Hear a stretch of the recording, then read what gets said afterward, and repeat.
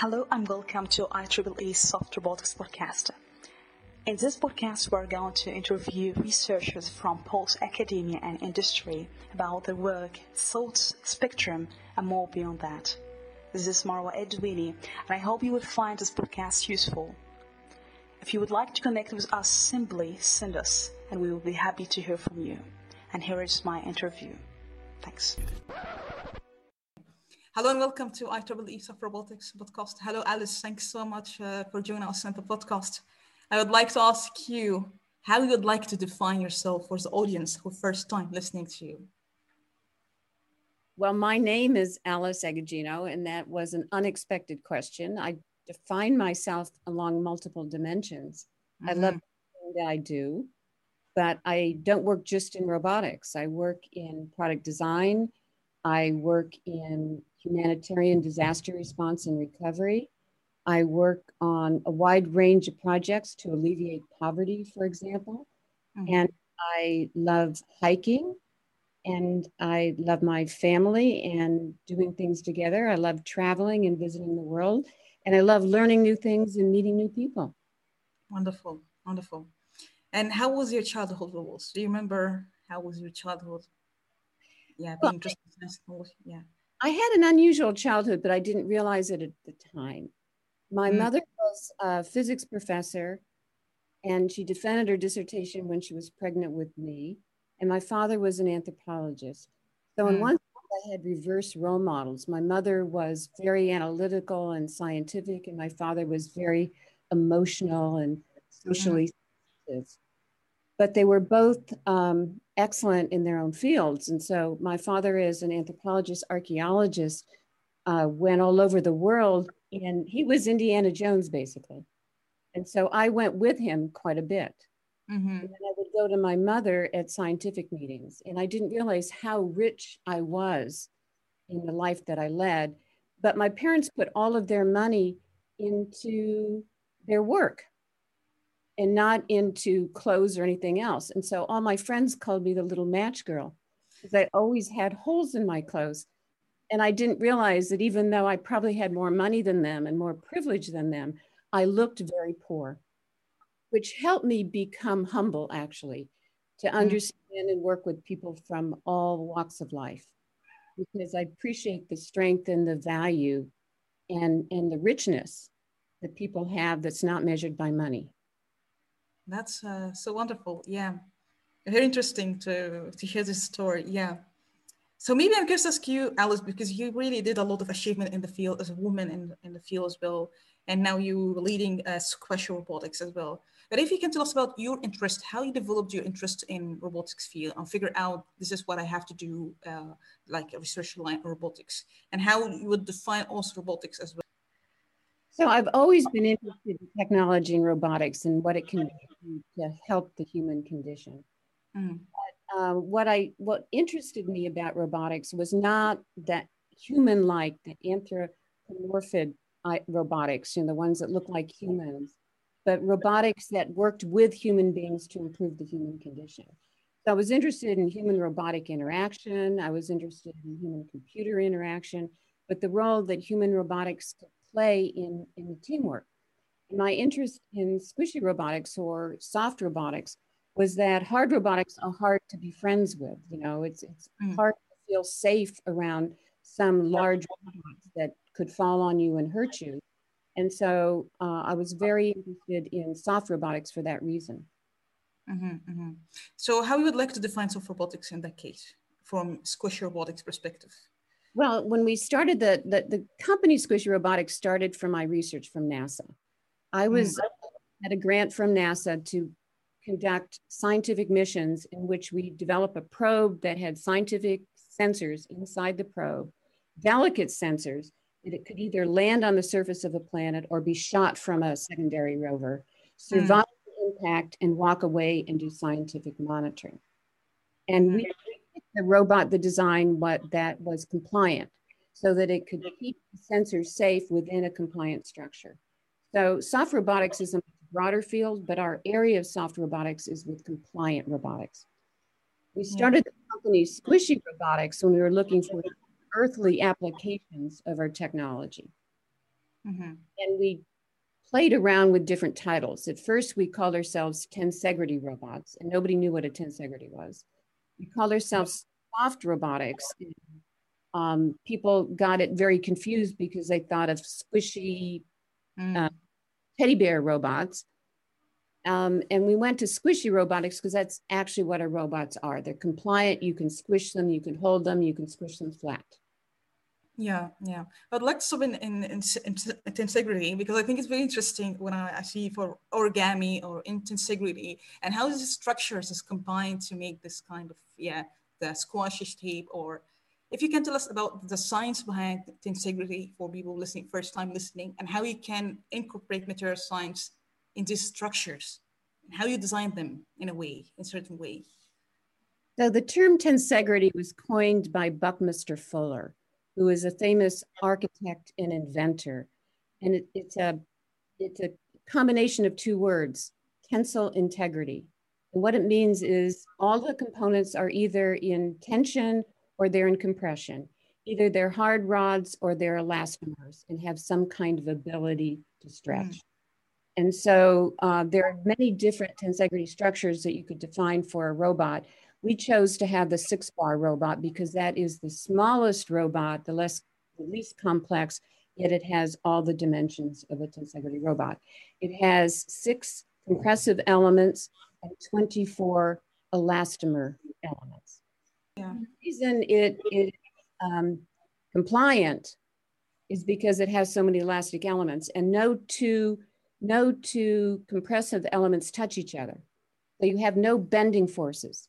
All you have is a sensor network. And so if one side of the robot gets hit by something very hard, like landing on the ground, immediately the tension gets shared among all of the elastomers within the robot. And so it dissipates any force concentration. Yeah, yeah. I think this is really interesting concept, especially when we see the landing of or Mars, for example. I think that's a very interesting example that you already shared, and still we see many examples for tensegrity, all sorts of robotics. But if you can tell us about what could be really challenging in designing them in a certain way for energy consumption, for example, what you're looking for in designing the structures, what's something you can avoid like a trade-off in the design process? Well, there's always a trade-off in weight.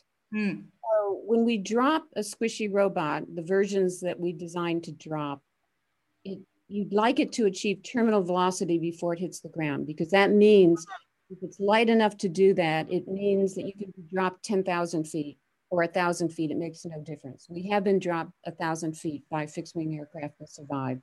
Many times dropped by drones and helicopters, but you do have to keep the weight light, which means you can't carry a heavy payload. So there's always a trade-off there. If we were to carry a heavier payload, we'd have to have a bigger structure. So that's a natural trade-off that we have in the system there. Mm-hmm. Yeah, yeah. And for example, in environment, the interaction with the environment, how it looks like when we go to something beyond the Earth, because that's example what you're already trying to do or already did it before. So what could be the element in design process in terms of selection material? And when we see also the last few days about how we have designed the helicopter very lightweight and how the comparison between the circumstances on Earth different from other planets. So if you can tell us about the design consideration in that case for the environment interaction.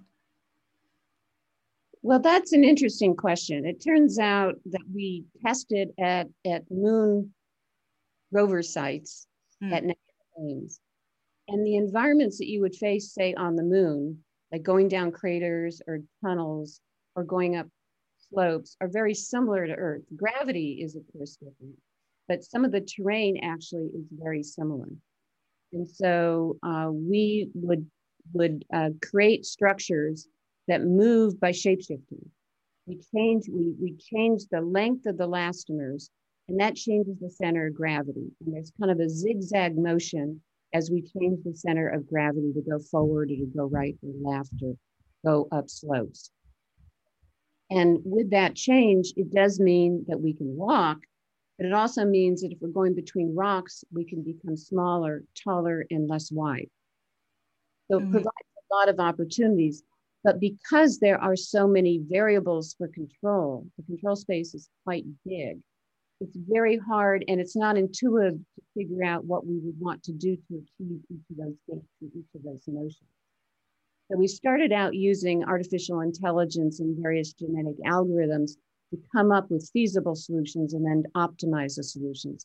And right now we're going to compiling those solutions that we have that work effectively into a set of gates that we would put in lookup tables so it could be used in real time, which we have done, but we're trying to improve the energy efficiency of those right now. So the idea is we could pull on all 24 cables, or we could pull on 2 or 3. The fewer cables we pull on, the less energy is required.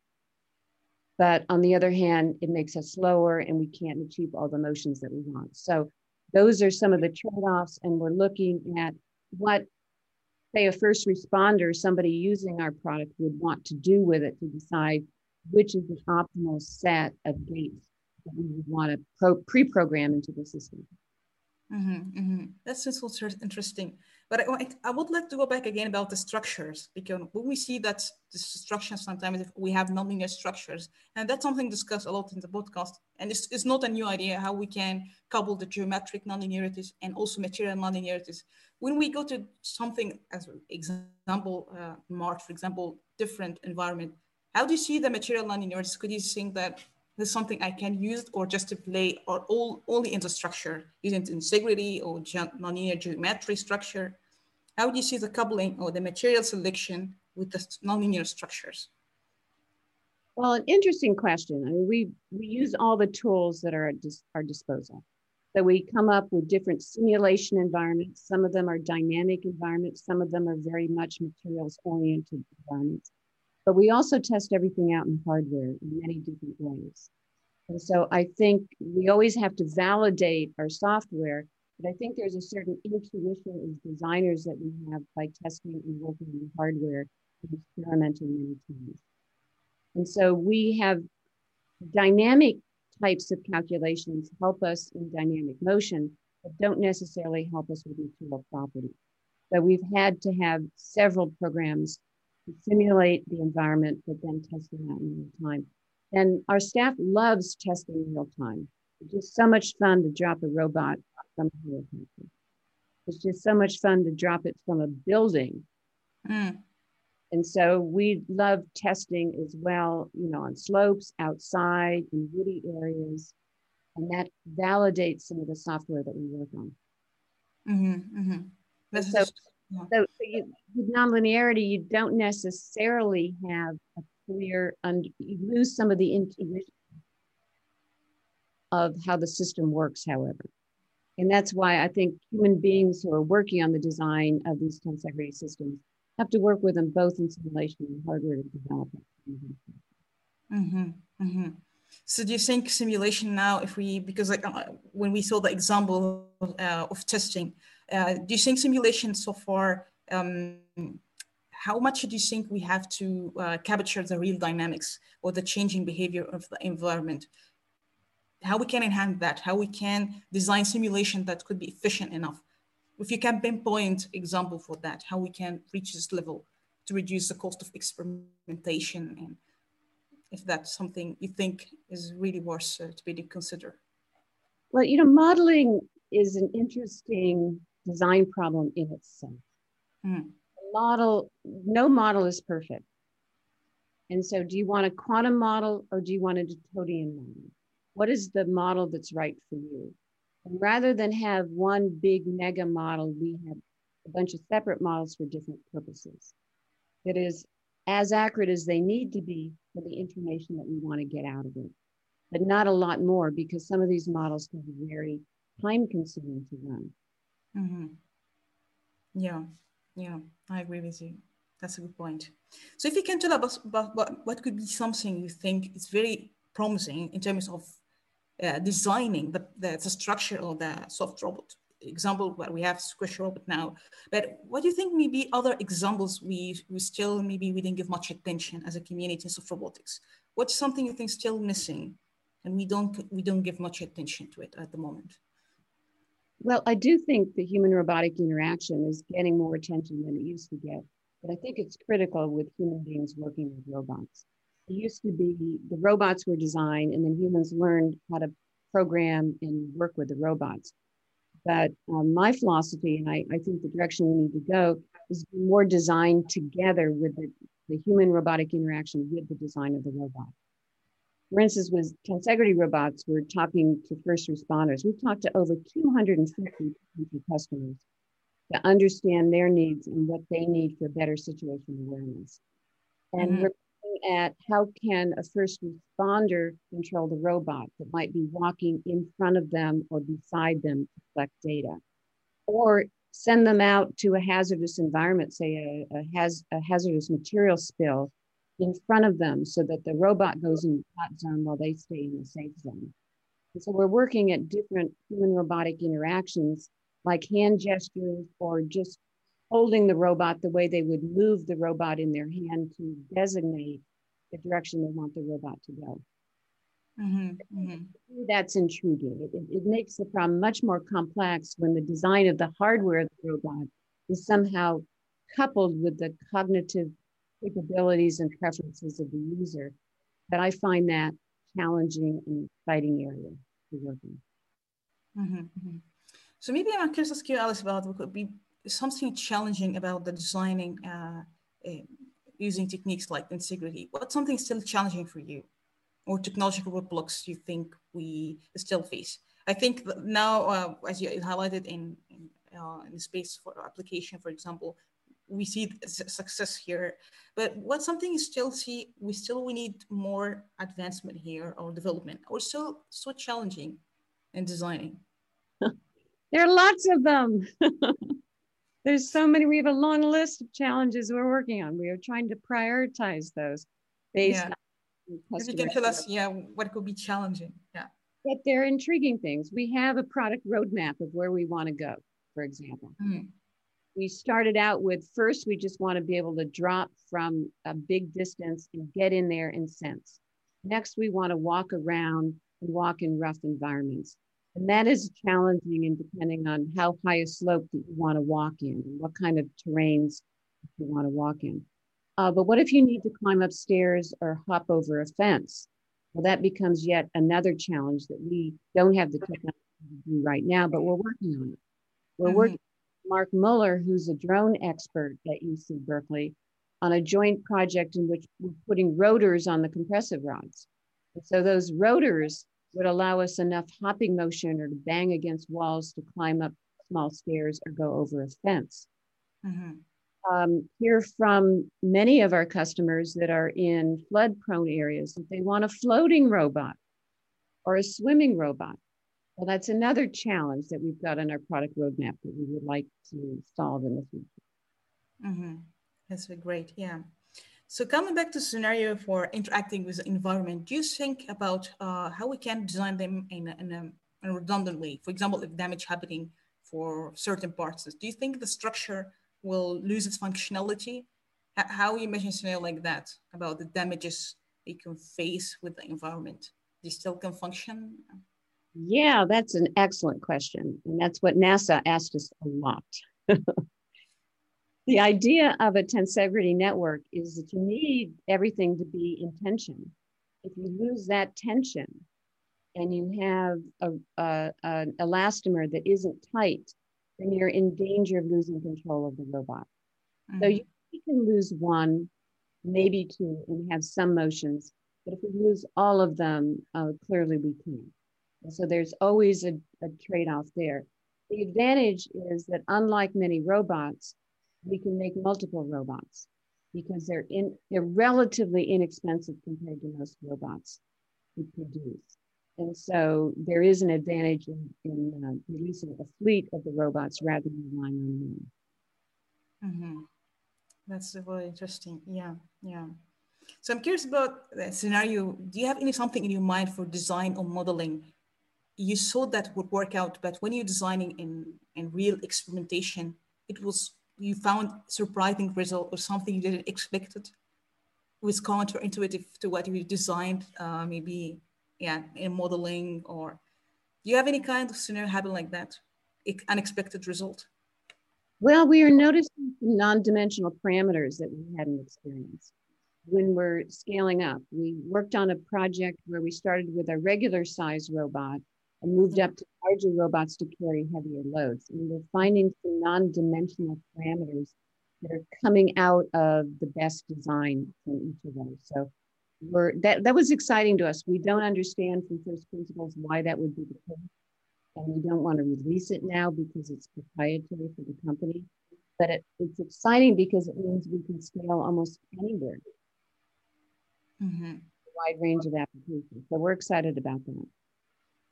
Interesting, yeah. But a lot of the design,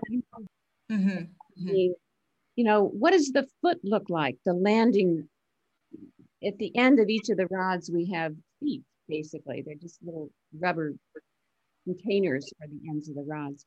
But whenever we do that, it took a lot of detail. We simulated, how soft they would be, how much of an impact they could take, and then we tested. I think we tested 50 robots during the time we were working on this.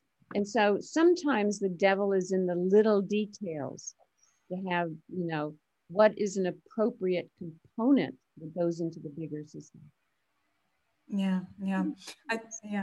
Be tedious, but it's very interesting. I think what you said about the landing, because I think that's something I'm curious to ask you. Do you think when you design structures, do you have using multi-materials in that case, or are you depending on the structure or intelligence in that case? How far it's intelligent when you design them to achieve certain behavior? If it's to go to landing, for example, on Mars, for example, how do you see that? Do you have to play with multiple material in the same structure, or just using the intelligence of the structure? How it looks like with landing example to Stefan and me, Elastic. Well, that's a very rich question, and it depends on what you mean by intelligence. But let me answer one possibility of intelligence, and that is feedback control and machine learning. So some of our robots were designed with reinforcement learning in mind, so that we improve the gates and we improve not only the design, but we also improve the controls using machine algorithms. And that requires, for instance, the work that we did on the moon, that you use artificial intelligence over a whole wide range of terrains and backgrounds. And especially backgrounds you've never seen before in your life. Now, the advantage of the moon is that a lot of it has been well mapped out, but a lot of it has not been well mapped out. So I would have limited expectations on what we can do on our machine learning algorithms on the moon surface. They'll apply in some, they'll apply for going downhill in craters, or they'll apply on flat surfaces. But I do think this is why I'm a big fan of extracting out the general principles that come out of these intelligent algorithms into walking gates we can use, so that we're not going back to machine learning for real-time control. That the intelligence comes from understanding and compiling out insights in these algorithms. That's also an interesting point. Here's another way to think about it. You are a tensegrity. Your backbone is in tensegrity. You actually have a spinal column that is in which the compressive materials are only separated by ductile materials. And so over time, evolution has optimized what some of these human beings and other life forms look like. And some of them do have aspects of tensegrity robots. So we are borrowing from the intelligence of evolution. There's a robustness in the structures and the algorithms that we're working on. That's interesting, yeah. And what could be other maybe crazy design ideas you have to test, for example, because we know that when we look to nature, we don't have this optimum solution, it's just result of evolution. So I don't know how you see that designing new structures or crazy structure. I don't know. Of course, you have to look for certain expectations.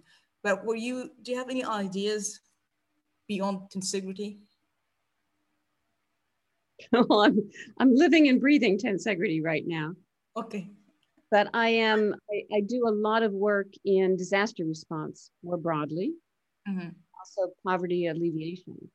And I'm a firm believer in resilient structures because after any hurricane, earthquake, or some other natural disaster, people get poorer and poorer.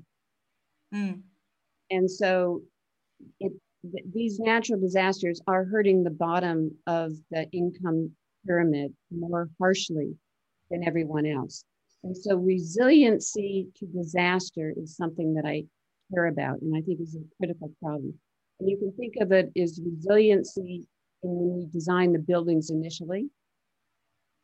You can think of it as resiliency into the service or the infrastructure, whether it's telecommunications or roads. I think no matter what we do, that kind of resiliency that we see in a tensegrity robot just inspires me more broadly in terms of resiliency to unexpected interactions with the planet. That's wonderful. Yeah. So maybe I'm curious to ask you what could be, you think, very challenging when we design soft robots. For example, the squishy robots that we see that there's not much companies in robotics in general. So why do you think it is so challenging to have a hardware company when it comes to robotics? And what are factors to make it successful? Well, I think the major challenge for any hardware company is current investment infrastructure favors software. Because the profit, once you have a successful solution, the profit margin can be quite great. Whereas in hardware, there are many aspects of the supply chain, what you're purchasing, the decisions you make, de-risking the hardware, and it doesn't lead itself to the kind of scale of growth that software can afford when you're working with investors. And so it is much more challenging to work in a hardware company. But we actually consider ourselves an information company. We provide life-saving, cost-saving information in real time through rapidly deployable robots. So the robots are just a vehicle to give information. And we're excited about what we can do with the data analytics and machine learning over time to improve our ability to identify failures before they occur, prognostics and diagnostics overall, and to help in prioritizing the workflow in a disaster situation when you're brought in, because so many things happen at once. What does a first responder go to first? What does a maintenance crew go to first? And so I'm excited about growing our data analytics over time, but I think it's important that we are a combined software and hardware company. Yeah, wonderful. Yeah. So maybe if the student would like to ask you, curious about designing structure and when it comes to tensegrity, what could be the biggest step or maybe the initial steps you have to do to understand tensegrity for any student listening to you? What do you recommend? How we can start? Tensegrity, I'd say just build one. Build one. Be creative and build different ones in different structures and learn from that. I mean, there are tensegrity concepts that a plane could be a tensegrity and could transform itself into a ball that drops. But you can have flying states as well as dropping. I think tensegrity lends itself to a kind of creativity in design and imagination that doesn't constrain itself like other structures do.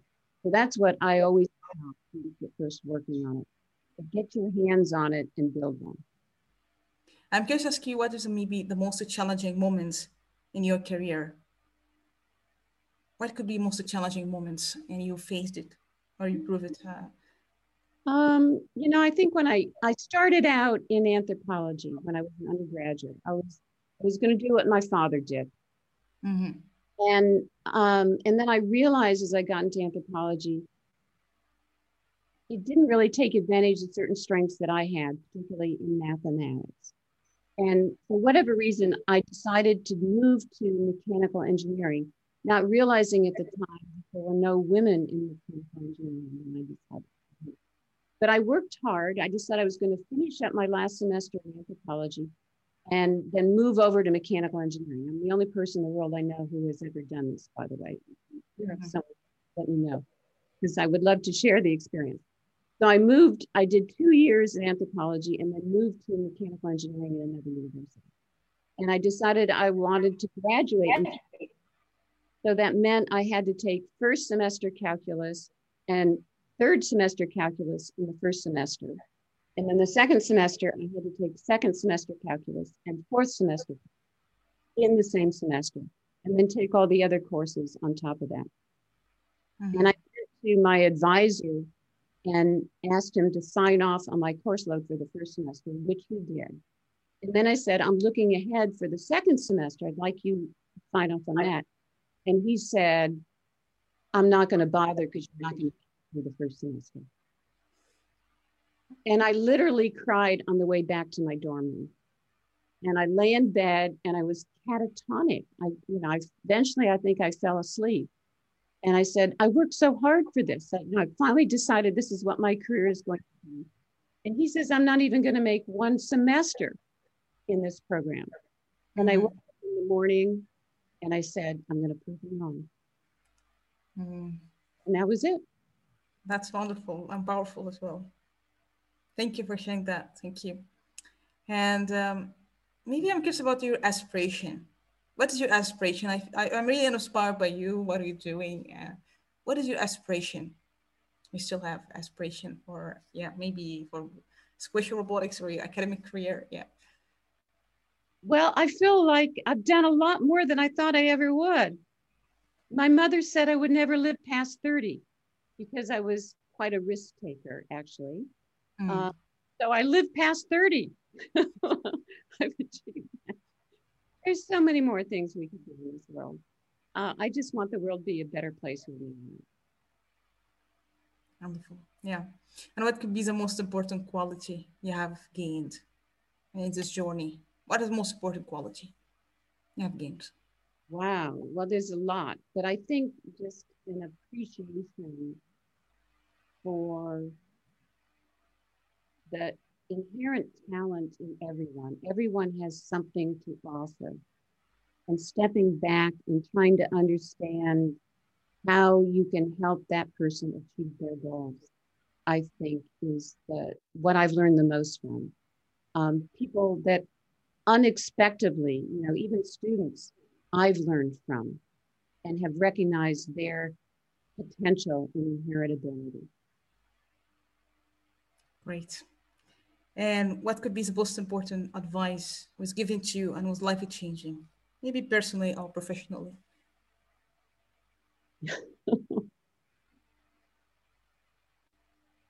Oh, that's hard. I think that you have to set your own direction. Too often people ask me for advice and to follow my model, and I said, never follow my model. It's not going to be right for you. And so I think the advice I give is you've got to decide what's important to you, what your own strengths are, what your own goals are, but find a path and find a journey that works for you. I agree with that. So thanks a lot for saying that. So actually, I feel you have a lot, but I think we have to close here. But maybe if you have any final words you would like to say for robotics community, any final words? I think we need to improve the diversity of the robotics community, the gender diversity and diversity along many dimensions. I think there are great people working in the community, but it'll be an even greater field with more diversity. Yeah, absolutely. I amplify that as well with you. So thank you again, Alice. I think you're so inspiring woman and also engineer, professor. So thanks for all what you're doing. And it's a pleasure to have you. Such an honor to have you. Thanks a lot. Well, thanks for the opportunity.